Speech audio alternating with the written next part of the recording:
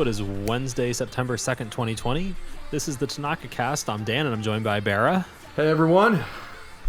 And the Tanaka Cast is your look at baseball through the lens of Masahiro Tanaka and his many starts with the New York Yankees. Today, I should take a pause and say that we do this cast after every one of his starts, typically the day after, if we can manage it. So today we're talking about yesterday's start, which was against the first place Tampa Bay Rays in the AL East, and Tanaka's first win of the season. Yes, it was his first win of the season. We'll talk about that. We'll also probably talk, or when I say probably, I mean definitely, talk about some of the controversy with the pitches and the near brawl that happened, as well as some of the suspensions. And we might spend a little time, depending on time permitting, we might spend a bit of time on the trade stuff if we have any specific thoughts. But so sorry, I'm rambling. Without further ado, Bara, I will pass the floor to you if you want to talk through what you thought of the start. I mean, so one, you never ramble compared to me. That was great. But yeah, this was Tanaka's first win after 6 starts. Caveats being that he was in line for the win against Atlanta, and then Chad Green gave up that 2-run homer that caused him to get a no decision. Similarly, because he took that pitch to the head early on in the rushed up preseason, or rather he took the comebacker to the head from Giancarlo Stanton, he's been eased into it. So he's been kept on a pitch count. He was taken out of that Atlanta game because he said he was beginning to run out of gas after 66 pitches. And so, he'd been slowly building him up. So the lack of win is in some cases bad luck. I mean, every pitcher who's pitched for the Mets in recent memory has, I think, had to deal with that. It doesn't matter if you're Jacob deGrom, you're going to lose a lot. You're going to get a lot of non-wins because your offense isn't working. But it's also because this is only the 3rd game where he has reached 5 innings, and so to be even eligible for a win. And he's been built up. This is also the most pitches he's ever pitched this year, which was a grand total of 88. Dan, did you get to catch any of this game and such before I continue on? I did not, but I can speak to some of the statistics here. It was his first win. His ERA is now down to 3.38, which is good. Yes.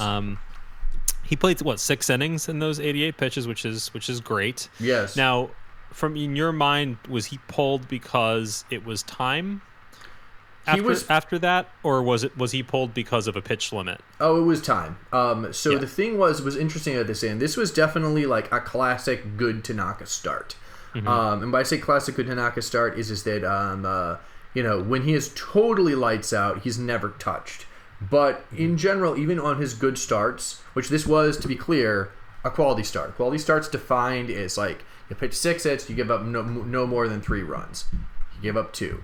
But a lot of times the runs he gives up are on shots, home run shots. And there was only one score in play, and that was a home run after a ground rule double.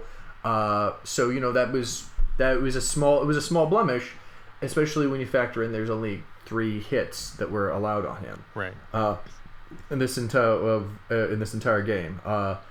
First 4 innings, Tank was cruising. He had 48 pitches in his first 4 innings, so that was looking like it was just okay. Let's whatever. And then that same inning, the 5th inning, where he got that 2-run shot off of him, which tied the game, he took 26 pitches to get out of that. But Boone let him go out for the 6th. They had Loaizaga warming up, and he does a 1-2-3. This is also the most strikeouts he had for a season. 7 Ks. 7 Ks. He was which is again, for someone who oftentimes gets his outs off the ground ball, is impressive. Towards the end, in the later innings, the Rays did begin putting the bat harder on the ball, but he got a number of those ground outs. He had induced a double play, which is always sweet. There was another one which is very close to inducing a double play as well. He used his splitter a lot, apparently. Apparently split his splitter 48 times. John Sterling was calling a number of one sinker with it. was calling for a number of his strikeout pitches splitters. The only see is that sometimes I love John Sterling. Sometimes though he can be like offensive. So like I'm not totally sure how many strikeouts were from splitters in general because I wasn't watching. But he was throwing that, and it sounded, at least from the radio broadcast, that like that was an effective pitch. And something that's exciting me this year is that his speed seems to be back. He used his fastball less, but when you're touching 93, 94, and we'll get to that as 95-mile-an-hour pitch that he threw, which unfortunately hit a batter, your off-speed stuff is going to be a lot more effective.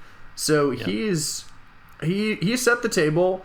He got rocked, and then he bounced back, and it was John Boy, who's one of my favorite like content creators in baseball world. He described it as kind of the Yankees played classic baseball, playoff baseball.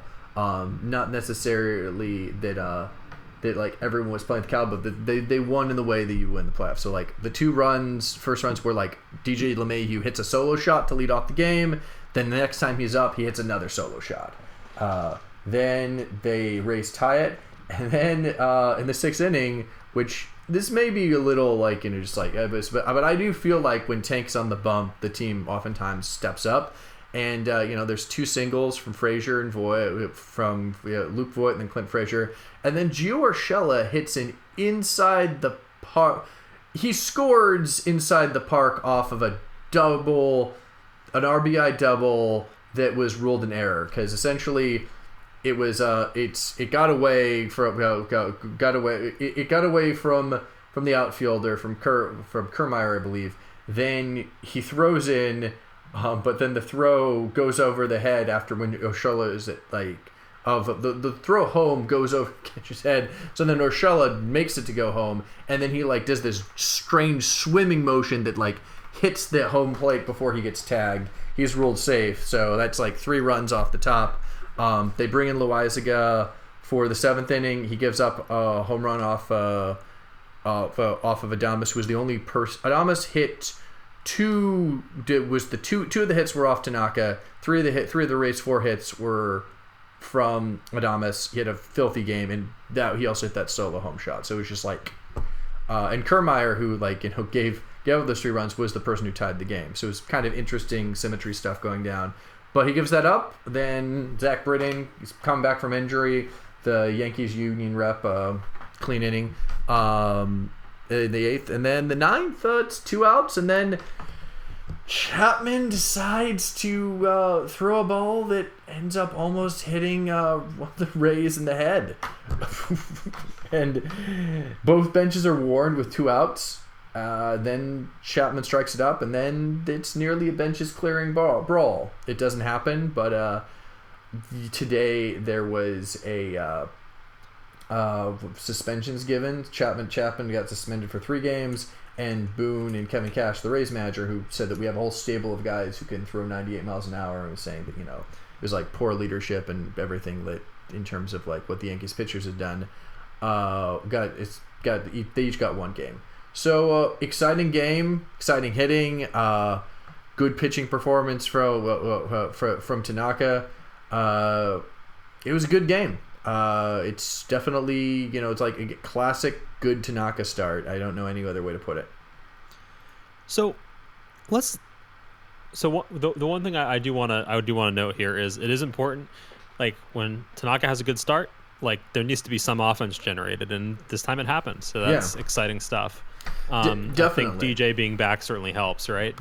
DJ LeMahieu is insane. If he can get the qualifying number of at-bats on continuing to bat leadoff, which I'm sure he will, it's going to work out that he may be able to get the qualifying number of bats for the batting title, which it looks like he would win the batting title this year based off everyone else there, as long as he can get those qualifying at-bats.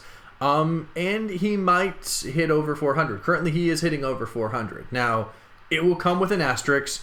He's not broken the Ted Williams record, although I gotta say, when you look at DJ LeMahieu play, he is just a different kind of hitter. He just takes pitches, he puts them in play wherever he feels like. He can go for power when he needs to, but honestly, it's just he's gonna get on base, he's gonna drive runners in. He runs well on the bases.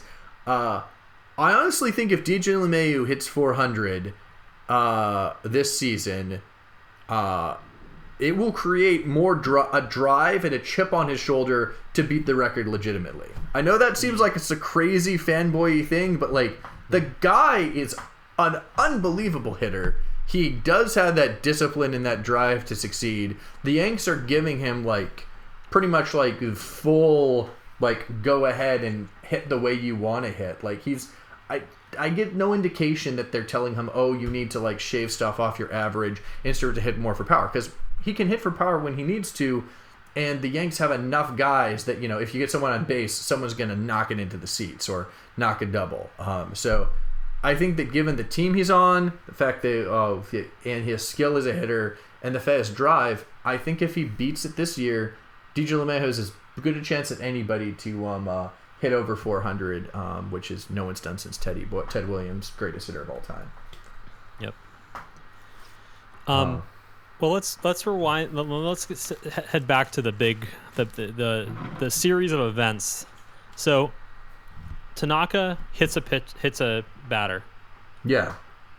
What is the thing I'm missing in the stories I'm reading is what escalated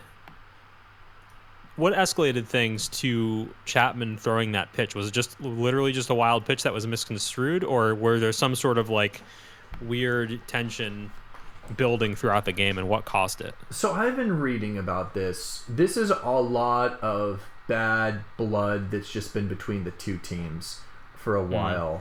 Apparently, I think it was Kitteridge threw Yapanin on Romine, and that was the origin of CC Sabathia doing the classic beating a Rays catcher, which cost him like $1 million option and stuff, because he had to place player on purpose, and it was like he had to hit a certain amount of innings in order to get extra money from the Yanks, and instead he does a revenge beating and literally, like, I think he pointed at Kittredge and said, "That's for you, bitch."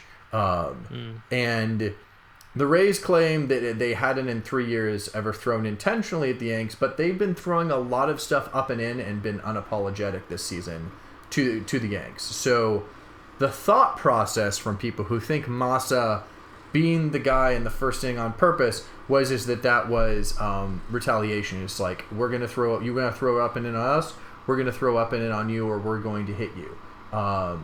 But nothing like that continued on until Chapman. Chapman is, unlike Masa, he can be a bit. He has a reputation as a hothead. But also he is a sloppy pitcher sometimes, and he has not taken this was his third time on the mound since coming back from coronavirus. So I buy that it was Chapman an accident? throws over 100, right? Yes, he did, which is why that pitch was scary. If it had hit him, it could have been very dangerous. But I think that there's a chance that he was trying to hit his body and his control was off. There's a good chance that he just went wild. There's a chance that he just really decided to go psycho and try to beam the guy, which you should never do, for the record. In the head, you should not ever be throwing someone in the head. But I don't know. I think I am. Baseball obviously decided that Chapman's was intentional. I'm of the opinion that he was probably hitting for him and not for the head. You've seen the pitch. I'm curious to get your thoughts on it. But at this moment, I'm just not inclined to think that Tanaka actually threw at the guy, because he's such a perfectionist. And also, he just has this reputation of, of good dude who cares about the game. It's just like it doesn't necessarily make sense to me why he would, especially when this is a must-win game. They need to try to, if they want to win the division, they have to take this series. Garrett Cole got blown up the last time. It just, this. It was 2 outs and putting someone on in the first inning, but I don't know. It seems out of character, and I've never seen Masahiro Tanaka be an enforcer type person. Like, I love CC Sabathia. CC Sabathia being that guy is proud of it. Like, he got into the fight. I've never seen Masahiro Tanaka in the middle of a benches clearing brawl. Maybe it's all the maybe it's all the PUBG he's been playing. Maybe it's all the PUBG. Maybe there's a different side of him. Maybe at some point we're just gonna see someone come at Massa and then just like Massa lays them out. Yeah. Yeah, I mean, you have to. I mean, it's a sport. There's emotions. I mean, I think if you can, maybe the track record's different between Chapman and Tanaka, but you know, you have to imagine that especially if it happens early, this is like a warning. And it's it's probably intentional. But yeah. So you never know. You're of the thought. So you think it was intentional then, in terms of after seeing the pitch? Yeah. Yeah. It does. I mean, it's good because like the pitch, it does look like he's aiming for him. It doesn't necessarily make sense from like, again, just what you know about him is like someone who's like such a perfectionist and cares about like what, like he beat himself up for allowing one hit in a shutout. But the thing I find interesting about the story is none of them really bring up Tanaka and his role in the thing. Like a lot of the stuff I'm reading, it goes straight to the end of the game. It goes straight to the Chapman pitch and the ensuing events. Which is interesting because the Rays say that like he threw at us and that should have been the end of it. Like the Rays definitely feel that Tanaka threw at them.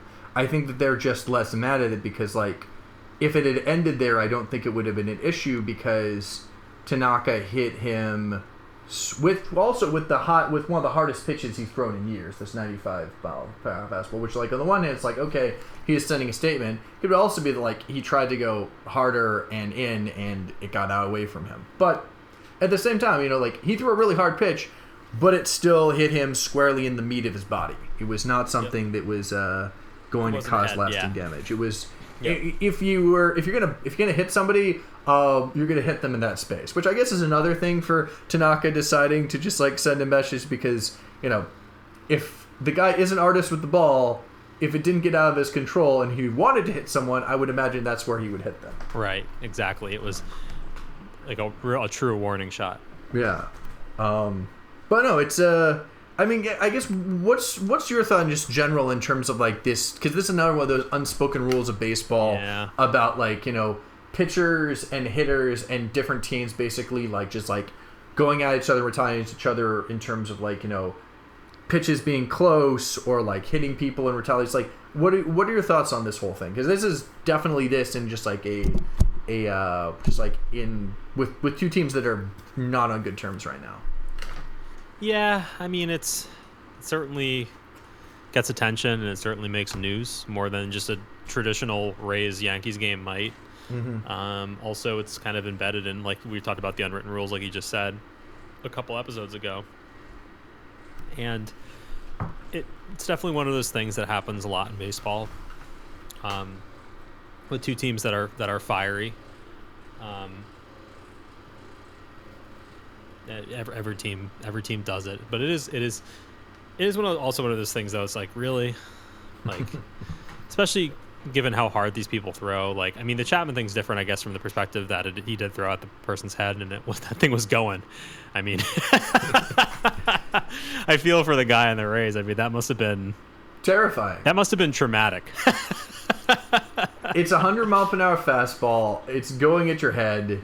And yeah, I mean, I think that's why people are talking about it more because it's dangerous. And it just misses. I mean, it just sails over his head. Yes.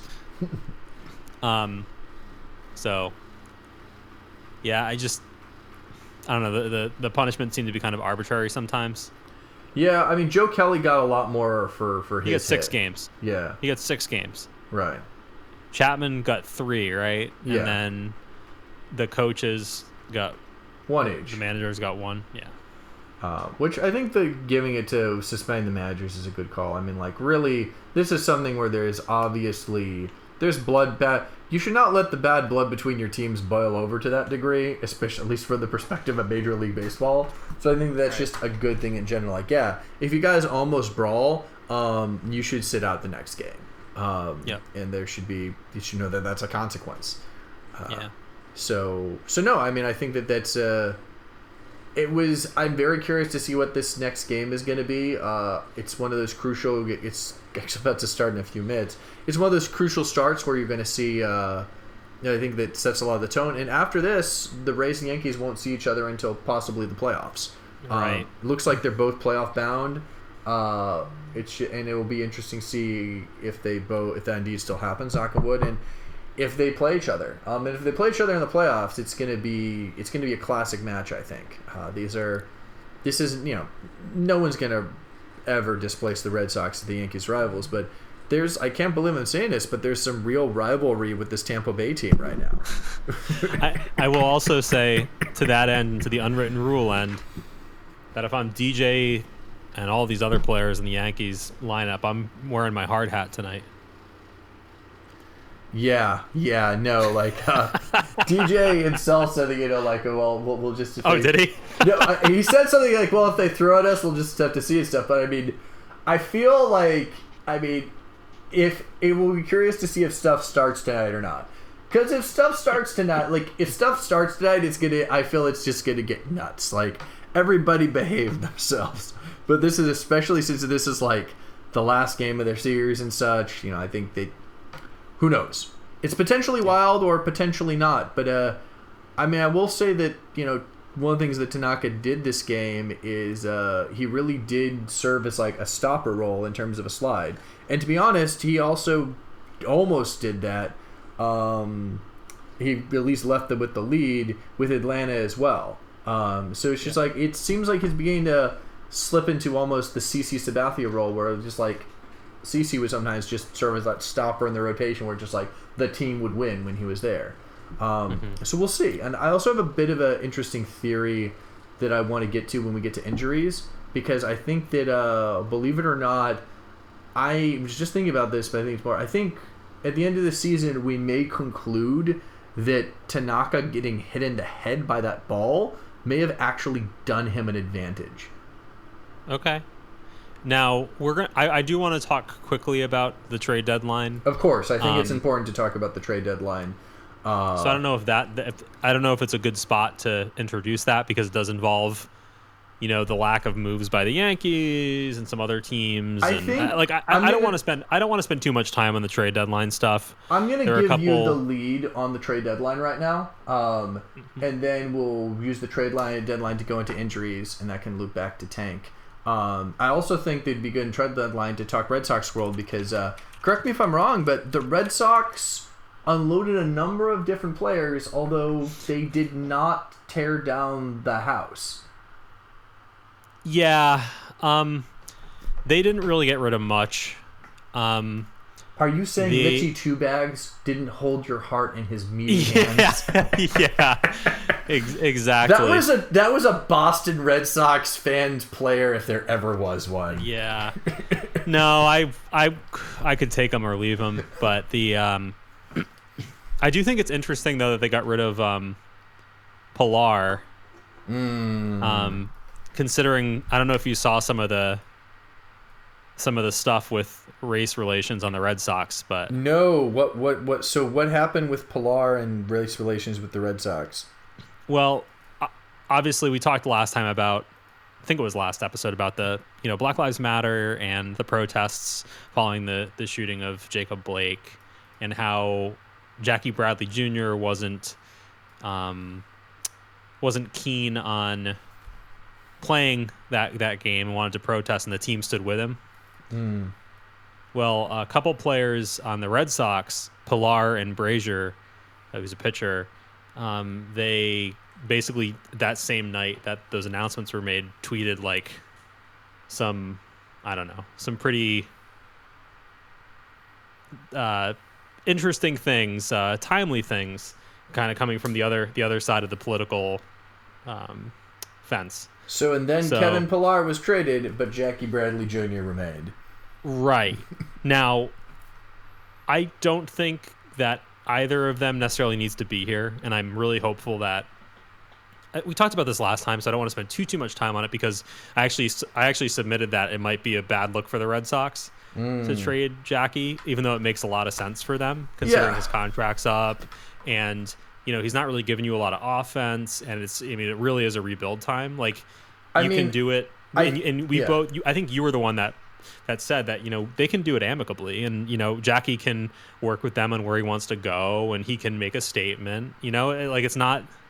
Like, let's it's be not real the, here. If Jackie Bradley Jr. had gone to the Padres, I don't think that he would have been unhappy. I don't think the Red Sox would have been unhappy. And I think they would have had that thanks for a great time Fenway thing. And then, Right. you know, because then with the Padres, he's with this exciting, dynamic team with young dudes who he'd get to mentor and provide some, like, good, like, you know, as a big, good defense for a team that I think is going to make a World Series run. Like, I don't know if the Padres are succeeding, but they are hot fire. And they were one of the few teams that actually did action at the trade deadline because I think they want to go this year. I think that they're like, you know, like F the Dodgers. I think they're saying, like, let's make this happen. Yeah, they acquired Clevenger for like half their team, right? Yeah. No, not half their team, but a lot of players. Yeah. And like a couple other pieces from Cleveland. But let's focus it on, I guess. So the Yankees, I mean, sorry, the Red Sox, they just traded a couple players. They're just grabbing as many pitchers and other players, position players in the field that they can, and just hoping that something sticks, probably. But from a Yankees perspective, because this is the Tanaka cast, what are your thoughts about the Yankees' lack of a move for starting pitching or other personnel? So, I mean, I honestly agree with Brian Cashman's move, to be honest. Like, he was weighing and stuff what would they're thinking is just like they really didn't have stuff there. And granted, the Yankees have a lot of injuries, but they don't have a lot of season endings, at least for their position players. Knock on wood, they're still in good shape to make the playoffs at a decent high seed. It's not the end of the world if they don't catch Tampa Bay, and they still can catch Tampa Bay. But you know, they've got good guys playing right now, and they have great guys who are getting better and healed. I mean, come playoff time, they're looking at having Giancarlo Stanton, Gleyber Torres, and Aaron Judge back, and that's a pretty fearsome thing. And you know, they just got DJ back, and he's been great. You know, Gio Urshela is amazing. And I think the biggest thing, honestly, that made it happen was, you know, Debbie Garcia tossed 6 innings to 40-year-old Eric Kratz, who did this cute thing where he was like, I'm going to play catch with my son. And, like, you know, Debbie Garcia, who's, like, this young 21-year-old kid, like, said that refers to him as, like, his dad. It's just, like, it's really cute. He hugged him after, Kratz hugged him after the start. It's like this bald white dude with like this little lion bandana on his face. But the Yankees are keeping Kratz around, even though that wasn't the intention. I think at least to serve as Garcia's pitcher again when he comes, personal catcher again when he comes back, because the Yanks won that game against the Mets, and Debbie tossed I believe it was 6 innings. I believe it was 6 scoreless. And so, yeah, it's a young 21-year-old guy, and, you know, James Paxton will come back by playoff time. And in the meantime, getting to develop this young, 6 innings, 6 Ks, no 0.67 ERA with just, you know, with straight 0 ERA, 0.67 WHIP with 4 hits. Is an amazingly good start. And so, yeah, I think that they were just like, I'd rather work with openers and develop this young kid. So I think that Cashman made the right decision. And, you know, for all the talk about the Yankees buy stuff and buy championships, and yes, you know, they bought Garrett Cole, but they also just, they have a good farm system, and they develop people. You know, Gio Urshela is a smash, and he was not an offensive genius until they got to him. You know, like, similarly, DJ LeMahieu was got for a reasonable amount, and he's just blossomed into just like this incredible force that, I mean, people knew he was good in Colorado, but it's just like, and maybe it's just the New York effect for DJ, but it's I don't know. I think that this was like the Yankees felt that they had enough in development in the pipe, and that even with all these injuries, they could afford to keep things going. Nice. Yeah, I don't have any other specific thoughts about the trade deadline. Figured I'd just get your take on it. Like, it wasn't like I don't know, for us, and even just looking through it, there weren't like a ton of like crazy things going on. So. Not a lot of big moves. And I think the big thing with that was just that, you know, like, with so many teams in it, there really isn't incentive to just like totally liquidate right now. And yeah, I think that people just want to keep their good. I think teams generally want to keep their good players so they can try to, the season's almost halfway over. It's more than halfway over, just to try to go over the finish line and nab one of those playoff berths. I will say though, in terms of injuries, to loop back to Tank, that I think him getting hit in the head may have actually worked to his favor, because we're seeing injuries to pitchers all over the league. James Paxton is out right now. Like Justin Verlander is hurt. He's on my fantasy team. Charlie Morton's actually coming back after being hurt for a while too. It's like, and he's going to be playing tonight. It's just like pitcher, like Tommy Kahnle's out for the year. He's going to need Tommy John surgery. There are pitchers all throughout the league who are just getting injured all the time. And I think this has been and position players as well. I think this has been a good advertisement. Oh yeah, spring training should be this long. People take time to stretch out. Well, what has Masahiro Tanaka been given the ability to do since being hit in the head?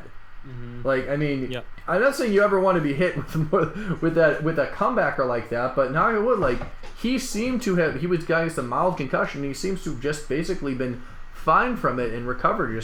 They were rightly cautious with him, but it seems there was no damage. But what did that mean? It meant that he's been slowly working his pitch count back up. He has been slow. They're not pushing him too hard. They're letting him just like ratchet up, and I think that what that means is that's why currently, like, he has the best ERA on the Yankees. Now, granted, he has thrown 20 less innings than where was the number? Let me get the thing on exactly, because I want to get the stat actually right here. Yes. So he's thrown 20 less innings pitched than Garrett Cole. Garrett Cole has 46 innings pitched, and Tank at the moment has 26.2 innings pitched. But, Tank has that 3.38 ERA, and aside from that awful blow-up start where, which was an 11.25 ERA in that game, he has been very solid. I mean, his other ones in his 6 starts are a 3.38, a 0.0, a 4.5, a 0.0, a 3.0. And these are, again, when he hasn't been allowed to, like, pitch later into games and such. Like, the 4.5 and the 3.38 came at 2.2 and 4 innings pitched, where, if they wasn't on a count, I think they would have been potentially more inclined, especially in that Boston game, to let him work out of it. But I think overall this is letting him stretch out, and his stuff is also really good this year, and so I think that this is, knock on wood, going to make it so he has one less of a chance for injury. Please don't ruin a podcast by getting hurt, Tank. Also, want you to stay safe in general, my man. The podcast is canceled. But at the end of the day, it's like, I think that he's taken advantage of this, and there's something to be said too about, I like how, like, Garrett Cole's amazing. I like him as a person. I like him as a baseball player. At least from what I know about both of those things. But it's still nice that this warhorse who's been with the Yanks for a while. Now this is like entering the final year of his contract, is potentially going to serve as the rock of this rotation, and it would be really nice to see that. And also, I think if he hadn't been injured, he would have been potentially placed into higher leverage stuff, as like, I don't feel like you treat your number 2, especially a number 2 who's just really like, yeah, I'm going to compete, I'm going to be to quote, like he talked about, like teaching the other players to like approach things like a warrior and stuff. Like, he's a self-described warrior when he's on the mound. So like, I feel like if he hadn't been hit, he would have pushed himself harder, and the Yanks would allow him to push himself harder. And I think this has allowed for more self-care, which I think is potentially going to pay big dividends. Not going to work. I don't know. What do you think about that? No, I think that's I was going to say, I think that's a great take. Especially as we're getting towards his contract for Masahiro's sake. Like, having a stellar year and having it based somewhat on the fact that he got beamed in the head. It's not really an injury it's not like he's injury prone in that way. It's like he got hit in the head. Like by Giancarlo Stanton comebacker. Right, exactly. It's not like he has like a bum knee or something like that. That's always a problem. Or a mechanics issue. It's not contract leverage for the Yankees or any potential suitor. It's this is an unfortunate thing that happened, and he's able to pitch his head off. Yeah, and I mean, I think that there's and I think that's, knock on wood so far, I think that right now it's definitely, I think the Yanks I get the feeling that the Yanks are probably going to be eyeing a reunion, just because like neither Happ or Pat, or certainly not Happ, and definitely, and even seems Paxton, who has been shown to be more injury prone, I don't see them really going for them over someone like overextending Tank. And the Yankees do have a habit of liking to keep players that work well with the organization. I mean, they kept on extending CeCe, who kept on reinventing himself and contributing to play. Like literally, he pitched until he physically could not pitch anymore. And similarly, like Brett Gardner is on the team as a role player right now, and I think so. There is, as much as the Yankees organization can be like mercenary, there's also, I think, a degree of loyalty to their players. And like when you combine that loyalty with the fact that he's a clubhouse leader and he's pitching excellent baseball, I mean, I don't know. I'll be interested to see how the contract, if they can come up with a number that makes both of them feel good about giving them another contract, and also what that's going to be for. Because he's only going to be he's going to be 32 at the end of this season. And pitchers certainly have that for pitchers, that's like 3 to even 8 years or more left of good quality baseball playing time. 32, and still killing it, still playing some PUBG. Moving along to his Twitter account with that in mind. Oh my gosh, post. The pub, he loves his PUBG so much. I made my first win this season by pitching in today's Rays game. Rays spelled R-A-I-S-E. Fantastic. By the Google Translate, to be fair. Yes. Yes. This is all Google Translate, by the way, everyone. I'm not blaming Tanaka. I'm blaming Google Translate. I was doing it last time, so I thought I'd manage to go back. I'm glad I made a good pitch. From tomorrow, we will make solid adjustments for the next pitching. So fucking wholesome. Yep. I love it. And then there's a series of PUBG tweets after this as well. Yes. Yes. Oh my gosh. Like this one. Yeah. I don't even know what he's trying to say in these tweets. Yeah, I think that this is Greek to, it's translated Japanese for a game I don't play. Oh. Received gifts from viewers. Happy. Thank you very much. I'll keep it until a new gacha arrives.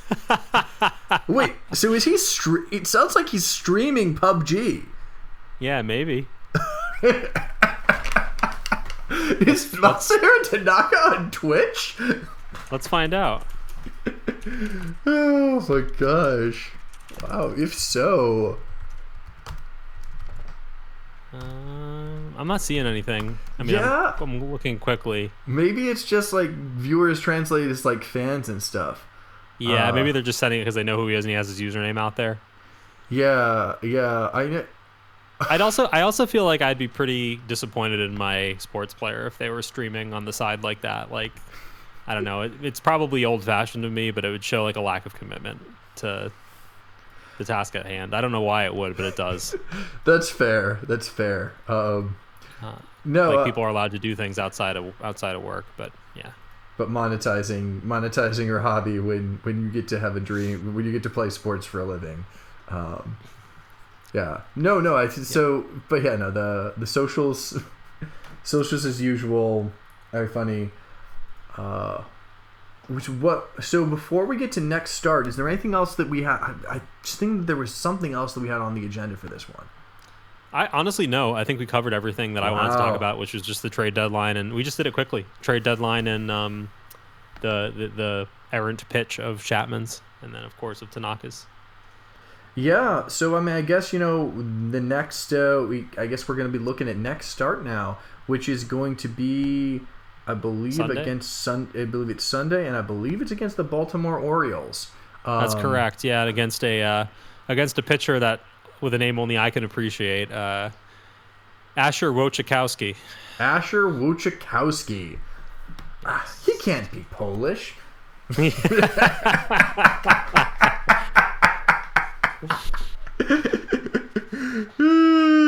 Asher Wojciechowski. It should be interesting. I mean, as we've said, I have a soft spot for Baltimore this year and trying to make Major League 4, but they're not doing so hot at the moment. Yeah. I will say that in terms of other teams trying to sneak into stuff, back into contention, the Mariners are getting to try to do it again, or do it too. Which I've always had a soft spot for the Seattle Mariners. Yeah. Although they're supposed to face the Athletics, but it's got postponed because of Corona. So it's gonna be it's definitely gonna be an interesting big rush to the playoffs, and then who knows. But yeah, I mean, I think what I'm looking for and interested in seeing from this next start is, we've had 2 good starts from Tank so far, knock on wood. Is he going to keep it up? And if so, how is he? If so, is it going to be because he's just really just destroying the Orioles, or because the Orioles are just not rising to the occasion? Or is it going to be column A, column B? And of course, the big thing is that Mr. Wojciechowski going to make it so that the Yanks get cold bats? Because the offense showed up for him this time. Is that going to happen this time as well? I'm also curious to see if his pitch count is going to be to 100 this time too. Yeah, we'll see for sure. Yeah, are you looking for anything in particular? You have any thoughts about this upcoming game? No, just maybe there's a percent chance that we might be doing it together. Yeah, no, we might be. Looking forward to that. Definitely, Dan and I, we live in different parts of Massachusetts, but my partner lives out where he is, so we're thinking potentially, especially of going and hanging out in Dan's yard with Dan's awesome wife, and having a great old time listening to the game. So it should be good, because enjoying sports with Dan is always a fun time, of course. It's a good time. Yeah, I missed last year. I remember going to a pub a couple times and watching the game and when stuff like that. So we'll see what we can do. Yeah, no, and of course getting to go to seeing that playoff game at your house was also really nice as well. Yep. Oh yeah, oh my goodness. How late did that one go? That was very late. That was a doozy. It was a doozy. I believe you passed out by the end of it, but it's definitely reasonable. Yes, I definitely fell asleep. Yeah. Oh my god, that's awesome. Great. All right, well, I look forward to connecting with you again sometime early next week on a Labor Day. Definitely. And where can they find this podcast, Dan? Yeah, you can go to spoilermedia.net/Tanaka-cast or Tanaka-cast. You can also subscribe to us on most podcast services. Some of the big ones are Apple Podcasts, Spotify, Google Play while it's still a thing, Stitcher, all those fun spots. We're up on all those channels. You can also just get the RSS feed or just follow us on the website itself. We'll do this after every one of Tanaka's starts. So I hope you'll join us, listen back to some of our older takes. Bear, thank you as always for joining me on this adventure. Of course. Thank you for adventuring with me, Dan. It's a pleasure. And I hope everybody has a enjoyable and relaxing Labor Day weekend in this COVID time. And we will talk soon. All right. Stay safe. Stay outside. Alrighty. Take care.